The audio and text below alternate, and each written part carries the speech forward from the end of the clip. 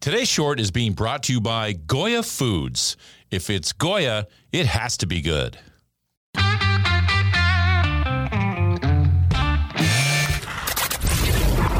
Your daily game plan for success. It's Sax in the Morning. Steve Sax.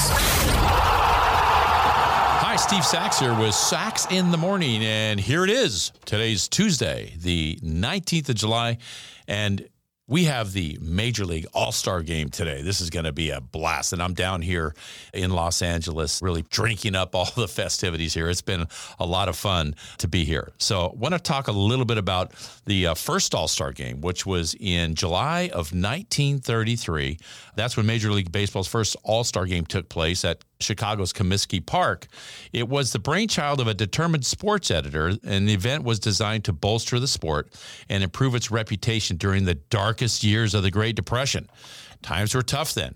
We were past the roaring 20s when the live ball era was in and Babe Ruth was just hammering the ball with a vengeance, and times were starting to change a little bit now. So they wanted to do something to pick the game up a little bit. So between 1930 and 1933, attendance at Major League Baseball games, which had skyrocketed, as I said, during the 20s, it plummeted 40%. The players' average salary fell by 25%, and the fans who could still afford tickets were migrating out from the box seats to the bleachers, which only cost 50 cents. Owners of the baseball teams across the country economized by shrinking the rosters, firing coaches, and just slashing wages. So many teams also experimented with discounts and other innovations designed to woo back the fans, including free admission for women, grocery giveaways, and the first night games in baseball history. So in essence, the game was designed to, bring back the interest in the game. Babe Ruth, many years before that, when he came in 1914, had really saved baseball because it was boring and people weren't going to the park and there was no money around. And he saved the game by hitting these tremendous home runs and being the iconic figure that he is. So on July 6th, 1933, when baseball needed it most, 47,595 fans packed into Comiskey Park, where some of baseball's most historic moments had taken place.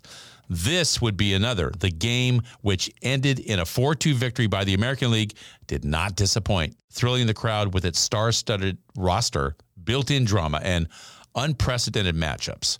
Indeed, for many of the players, it was their first chance to meet and compete with their counterparts from the other league. So as it turned out, it was a big success, and of course, we do this every year now, and the only time that it wasn't done was in 1945 when it was canceled due to wartime travel restrictions. But other than that, the All-Star Game has been just a tremendous, and I would say this, probably the best, when you consider all the major sports, the best midsummer or the mid-season classic of all. So being here in LA, I'm so fortunate I'm going to be able to be down there on the field and enjoy talking to some of these players and enjoying the All-Star Game. I encourage everybody, turn on the TV and watch this great game. Guys like Shohei Ohtani and Mike Trout and Aaron Judge. Man, I can't wait to get down there and take part in this activity. This is going to be a blast. I hope you all enjoy it today. And that's my short for today. If you like what you heard, give us a positive review, subscribe, and share. Also, remember that the Sax in the Morning swag is now available on my Instagram site. Go to saxinthemorning_podcast. You'll see it right there on the Instagram, and just hit the link. Everything's there, mugs, hats, tumblers, you name it. Take advantage of it. Today's short was brought to you by Goya Foods. If it's Goya, it has to be good.